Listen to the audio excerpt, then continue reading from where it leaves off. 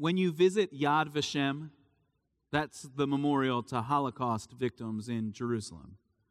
When you visit Yad Vashem, you're overwhelmed by the horror, the historical accounts of what took place in the previous century.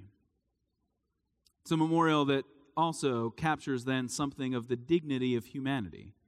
The dignity not merely of the victims, but of some of those that worked to save people from the Holocaust. And so there's a memorial there as you walk through Yad Vashem, a tree-lined garden, which is a garden to the righteous among the nations. What the nation of Israel has done is borrowed a phrase from rabbinic literature talking about righteous Gentiles. People who aren't Jewish but have yet done something heroic. And so this garden is dedicated to the thousands of men and women who, at great risk to themselves, saved others. Now, when I visited Yad Vashem as a college student, it was back in the 90s, and so there was one name among others that we stopped to see because his name was immortalized in a Best Picture, Oscar Schindler, in Schindler's List. One among the thousands who is recognized as a righteous Gentile. Someone who is not Jewish but honored formally by the Jewish people. Now, when we come to Luke 7, we are introduced to another who the rabbis would describe using the same language. A righteous Gentile, a centurion. Because look at the way his need is introduced to Jesus. When the Jewish leaders come to Jesus, look at verse 4. They say, "This man deserves to have you do this." They are saying he is righteous, he is worthy, he deserves a miracle. Because the problem isn't hard to understand. We're told in verse 2 that the centurion's servant, whom his master valued highly, is sick. He's about to die. Now, you might want to read that language of valued highly as a financial transaction. If my servant is sick, he's not getting work done. I value his work very highly. But I think there's something much more personal taking place. Because later on in the passage in verse 7, Jesus talks, we hear that this centurion calls his servant. It's translated in English rightly, my servant, but it's a much more personal language. It's the same way you would talk about my son, my child, my servant. And so it's not merely that this centurion is worried about the financial loss he will face, it's a personal loss. That this servant is on his deathbed. And so first we find a man whom the people think is a deserving man. Because the group that comes to Jesus, it comes because, look at verse 3, the centurion had heard about Jesus. It indicates he's never met Jesus. He doesn't appear to have heard Jesus teach. He hasn't actually witnessed a miracle. He's merely heard about him. And so there are elders of the Jews. These are men of great standing in their community, men probably of significant social status and wealth, and they come to Jesus with the request. They're here for a miracle because Jesus is a miracle worker. And so they say in verse 4, this man deserves to have you do this. Why, verse 5? Because he loves our nation, and he has built our synagogue.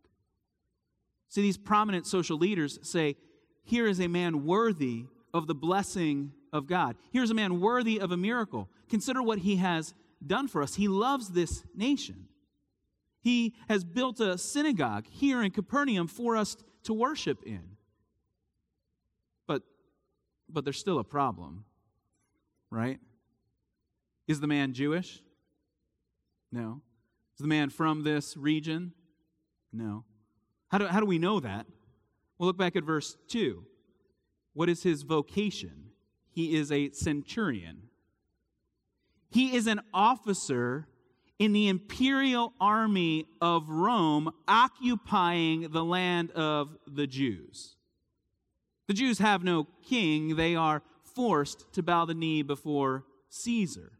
to pay tribute and taxes. And so Rome, in order to make sure that they keep control over every part of their vast empire, leaves legions of soldiers throughout the empire. So that as soon as violence pops up, as soon as rebellion begins to foment, there is a centurion with soldiers here ready to quash any rebellion.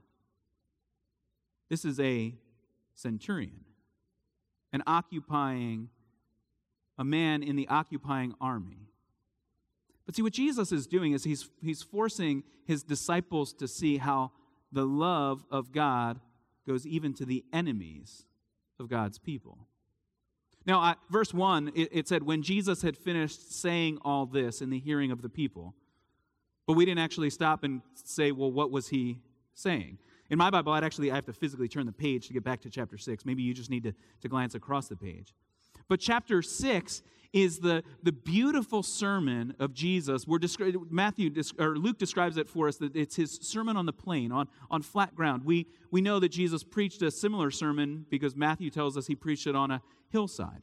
And so there are repeated themes, but this is one of Jesus' grand sermons. And in chapter 6, verse 27, Jesus describes what true gospel love looks like. Look at chapter 6, verse 27.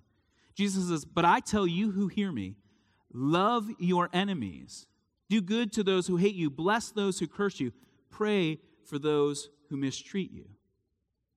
And now Jesus, and this sermon ends, it's the most brilliant sermon conclusion ever. The sermon ends with the house built on the poor foundation of sand, and Jesus just knocks the house down and walks away.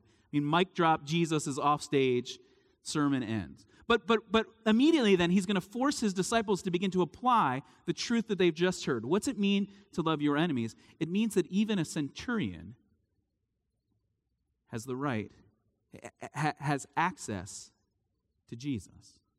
And so we read in verse 6 that Jesus goes with them. Now, what about you? Would you help this man? I mean, if you're morally minded, then you might think, well, yes, of course, he's a good man. We're told that by them. He deserves to have Jesus do this. He deserves the help. And isn't it true? We might be tempted to think that statement that, God helps those who help themselves. We might be tempted to think that's true. And so this is a guy who has got his life together. He's a good man. He deserves help. Or maybe perhaps you are more politically minded. And so you think, well, here's clearly a man in a powerful position. Not only does he have the ear of the Jews that are leading the city, but he literally has a sword and an army behind him. He's a man in high places. And you know what? It's always good to have friends with a little bit of power. You never know when you're going to need to call in a favor. And so, yes, he's powerful. Let's help him. Or maybe you're more financially oriented. And then you think, well, there's clearly a way this will pay off well for me in the end. Here's a man of significant means, so much so that he could build a synagogue here in Capernaum. Well, you know what? My hometown, our synagogue could use a little bit of sprucing up. So it's always good to have friends with some money that they can send your way. See, we often measure a man's worth the way the people here in Luke 7 measure a man. We measure people by what they have to offer us. Now, negatively, that means we think that in this case, well, based on his vocation, he's a member of the evil army that's here, or based on his homeland, he's not from around here. We might want to cast him off and dismiss him. Or more positively, we would measure him by his power, his wealth, his significance. Maybe that's how we still measure people today, by what they might have to offer me. Or maybe more poignantly, how do you measure yourself? What's the standard by which you would be able to come to Jesus? Would you come to Jesus saying, well, I deserve this? But you see the danger in that. Negatively, if you come and you recognize and you look back at the story of your life and you see, I have done all of this wrong. If you measure yourself by the worst in your life, then when you say, well, if I have to come based on my worth, then I guess I shouldn't come. Or maybe more dangerous is those of us that would say, well, let's measure myself by the trophies, the certificates, the diplomas that I have gained. Let's measure myself by the success I have achieved in this life. And so, of course, if we're coming based on worth, well, I'm not at the front of the line. I mean, I don't want to be arrogant here, but I deserve to be in line to get to Jesus. See, the Jewish leaders come to Jesus and say, this man deserves to be here. But as Jesus goes, he's met again a second time. Again, interestingly, not by the centurion himself. Here in Luke's gospel, even though he's the main character in this story, we never actually get to meet him. He never actually stands before Jesus because he didn't consider himself worthy. The Jewish leaders, they're the ones that considered him worthy. But even as they're bringing Jesus to his home, we read in verse 6 that Jesus is not far from the house of the centurion when he sends a second contingent of people to intervene with Jesus. But they bring the words of the centurion himself. Look at verse 6. Lord, don't trouble yourself, for I do not deserve to have you come under my roof. That's exactly the opposite of what we just heard from the Jewish people. They come and say, this man deserves to have you come. He is worthy. But when we hear the words of the centurion himself, he says, I am not worthy. Here in verse 6, he perhaps has concern for the religious customs of the day, that Jesus, a Jewish rabbi, if he comes into the house of the centurion, he will be made ritually unclean. And so Jews don't enter into the houses of Gentiles. But he presses it even further, doesn't he? Look at verse 7. He's not merely worried about Jesus's ritual obligations. Look at verse 7. He says, that is why I did not even consider myself worthy to come to you. This is a man who does not see his worth when standing before Jesus. He's not even there. He sends his friends to repeat the message. See, here we have not a worthy man, but a humble man. But he sees the power of Jesus. He is a man who is humbled before Jesus, but also has faith in Jesus. Because look at the analogy that he gives, a picture of what faith looks like. He describes himself as a man under authority. He says, Jesus, you don't even need to be here. I don't expect any sort of magical incantation or hocus pocus. I don't expect you to have to rub an ointment onto my servant. Merely say the word. Jesus, you have such great authority that at a distance you can just speak it and it will happen. And he says, and I know what authority looks like. I am a man under authority. There are officers above me that when they say march, I march. When they say enter that fray, I jump into the battle. He says, I know what it is to tell a man, go, and he goes. He doesn't talk back to me and give me reasons why he shouldn't go. He doesn't take it, well, that's kind of your personal opinion, but I think I'd rather do it my way. No, I say go, and the man goes. I say come, and he comes. Because a centurion has power of life and death over those he commands. If you don't obey, let's have a court-martial right here. I condemn you, you're sentenced to death, you're done. And he says, if I have that kind of authority, I know your authority, Jesus, is even greater. Because I can send a servant, I can send a soldier, but you can transform a life. You have power over sickness. You have power over death. See, while the Jews declared this man worthy, he considers himself unworthy. It's a picture of humility mixed with deep faith. See, he doesn't come saying, I deserve God's blessing. I deserve God's grace. He says, I am unworthy. And you see, as soon as you say, I deserve God's grace, then you've completely destroyed grace. Because grace, by definition, is something that is undeserved, unmerited. So if you say, I deserve it, and you get it back, it's no longer grace. It's merely what was owed to you. It's a wage. It's a responsibility. It's an obligation that has to be given back to you. But that's not what salvation is. Salvation is a gift of God's grace. And so you cannot go to Jesus and say, I deserve this. You have to go to Jesus and say, I am not worthy. Now, we're not really troubled in this passage by the transformation that takes place in one Gentile's life, one centurion coming to faith in Jesus. That doesn't bother us. But I think what might bother us a little bit is when we say to every centurion, you have to come to faith in Jesus. When we say to every person in the world, you have to come to faith in Jesus. Because when the centurion speaks about the authority of Jesus, that's what we're talking about. Our creeds this morning, our songs have pointed to Jesus as the Lord and Savior. See, it actually, and I'm not just, I don't think this is a struggle for you if this is your first time in church. I think a lot of us struggle with this idea. That we would go to people and tell them that their religion is wrong. That the only way of salvation is Jesus. That what they're doing, because as one commentator says, what we've done is we've confused sincerity, religious devotion, and moral decency as equivalents of faith. See, we think if a person is serious enough about their faith, if they're devoted enough to their religious system, if they seem like a pretty good person, then who would I be to tell them they need to come to Jesus? But you understand the problem. People can be sincerely wrong.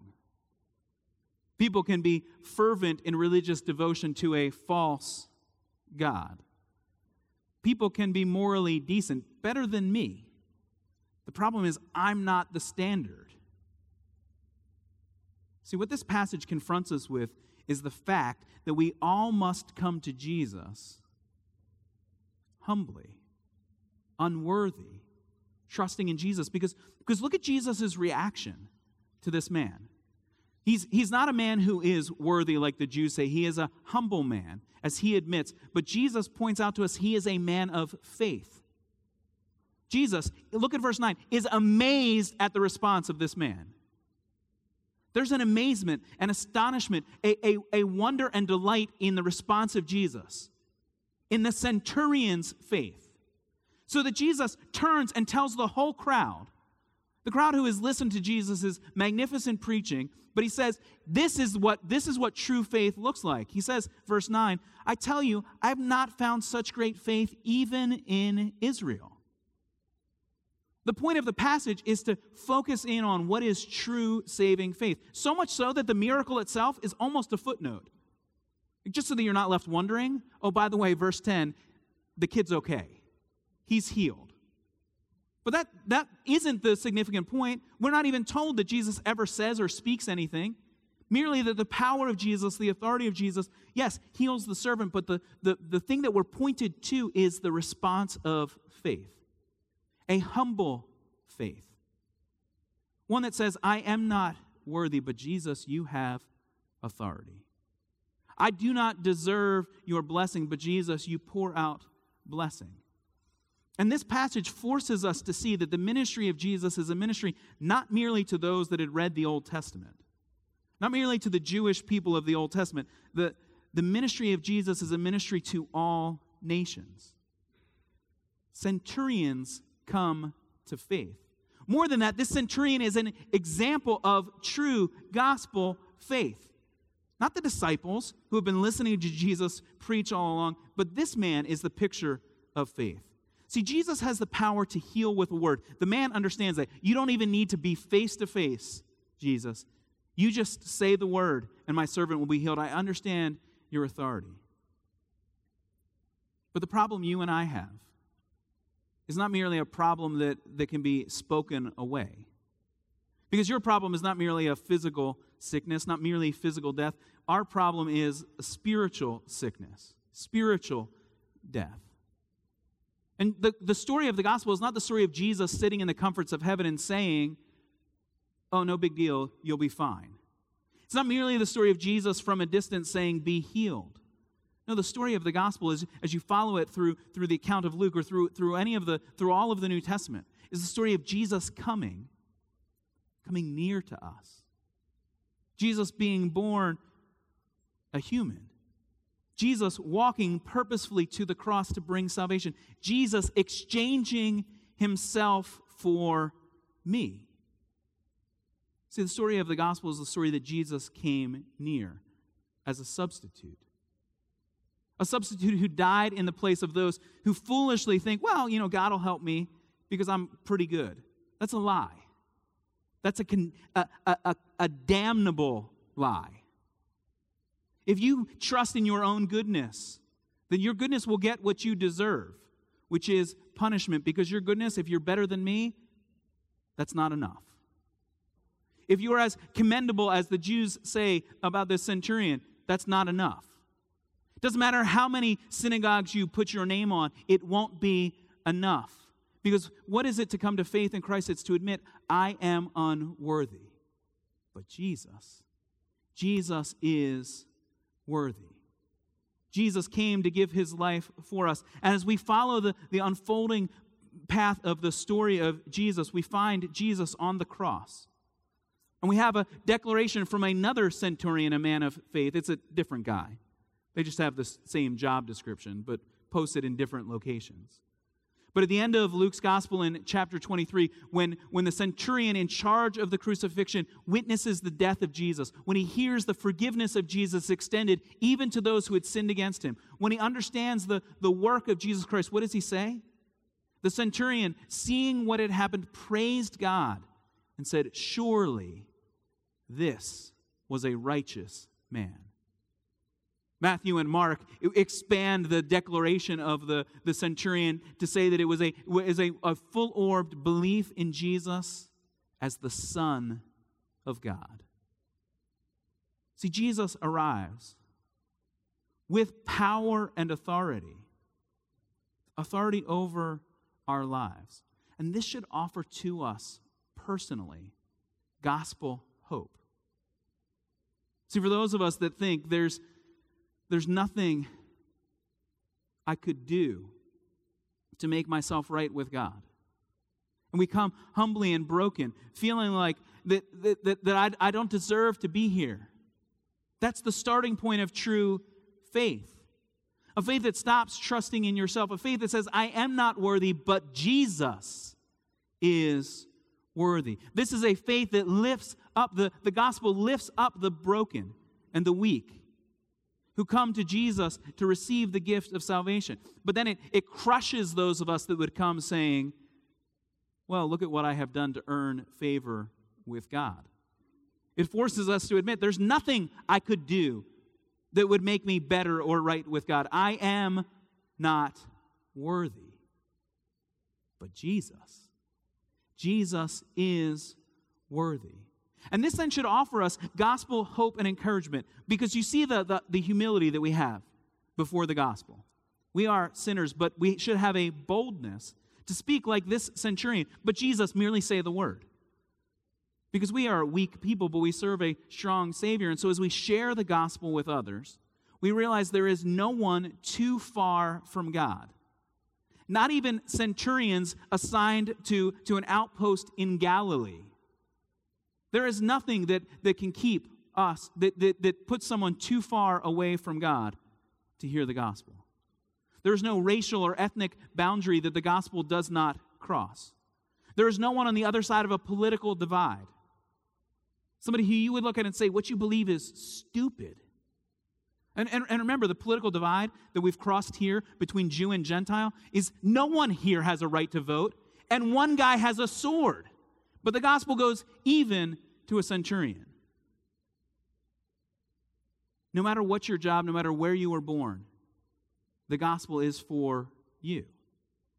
The gospel is for everyone. That means you and I have the responsibility to take it to everyone, to boldly declare the gospel.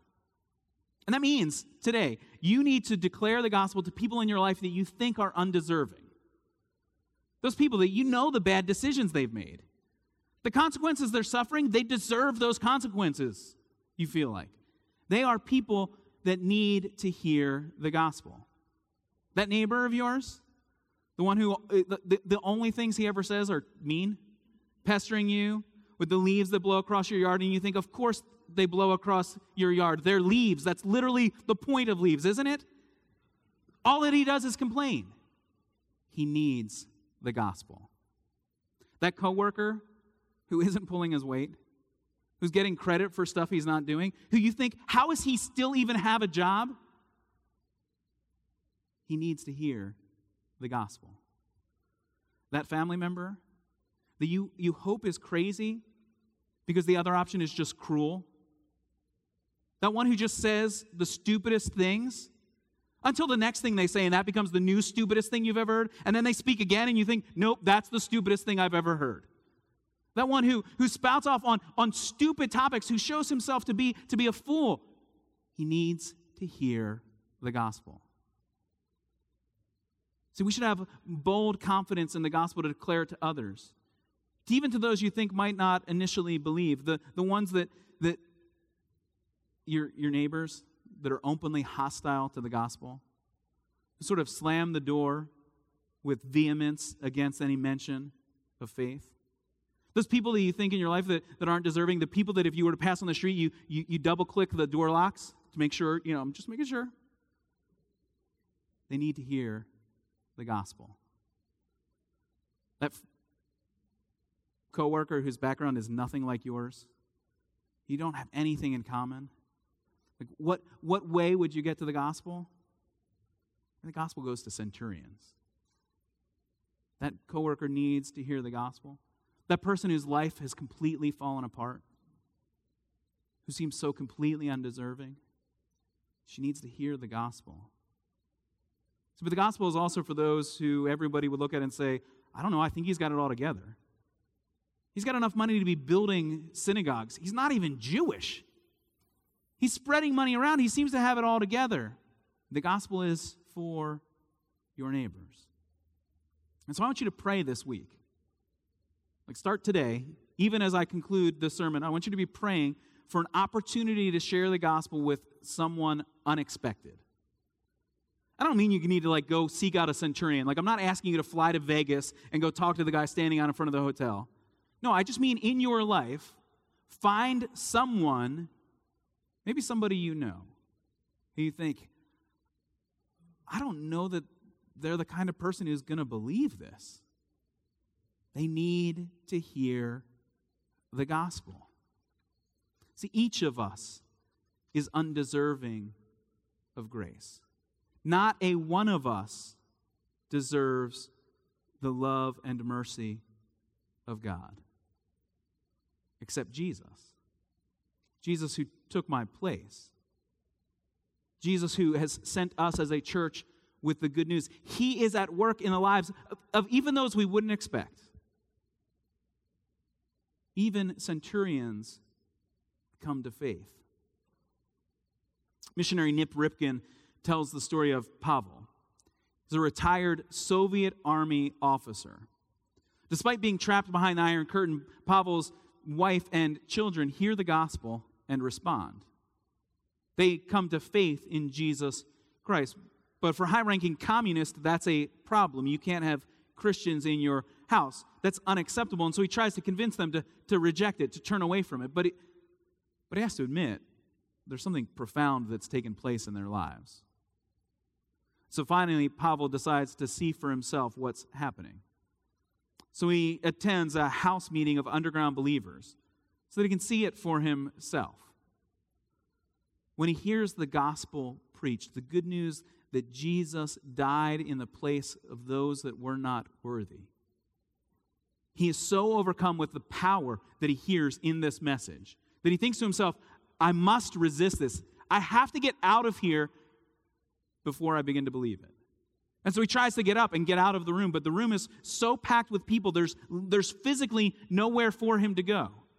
And so he's forced to sit back down, and he says in that moment, tears and prayers begin to flow. And he says, I don't even know where the words came from, for I had never prayed before in my life. But I cried out to God, and he saved me. Even decades later, whenever he tells the story, tears well up in his eyes. Now, with KGB informants all around him and given his status in the party, he was quickly brought in for interrogation. Experienced harassment and persecution for years. He lost his position of power. He lost his income. He gave up everything. But Jesus rescued Pavel Meyerov. The gospel is for those we least expect. And how do I know? Because the gospel is for you. The gospel is for me. You've heard the story of God's grace. Will you respond? With faith and repentance, like the centurion, trusting in Jesus, seeing his authority, no longer saying, I am worthy, but pointing to Jesus as the one who is worthy. Will you go by faith and share this good news with everyone, even the most unexpected people in your life? Even centurions come to faith in Jesus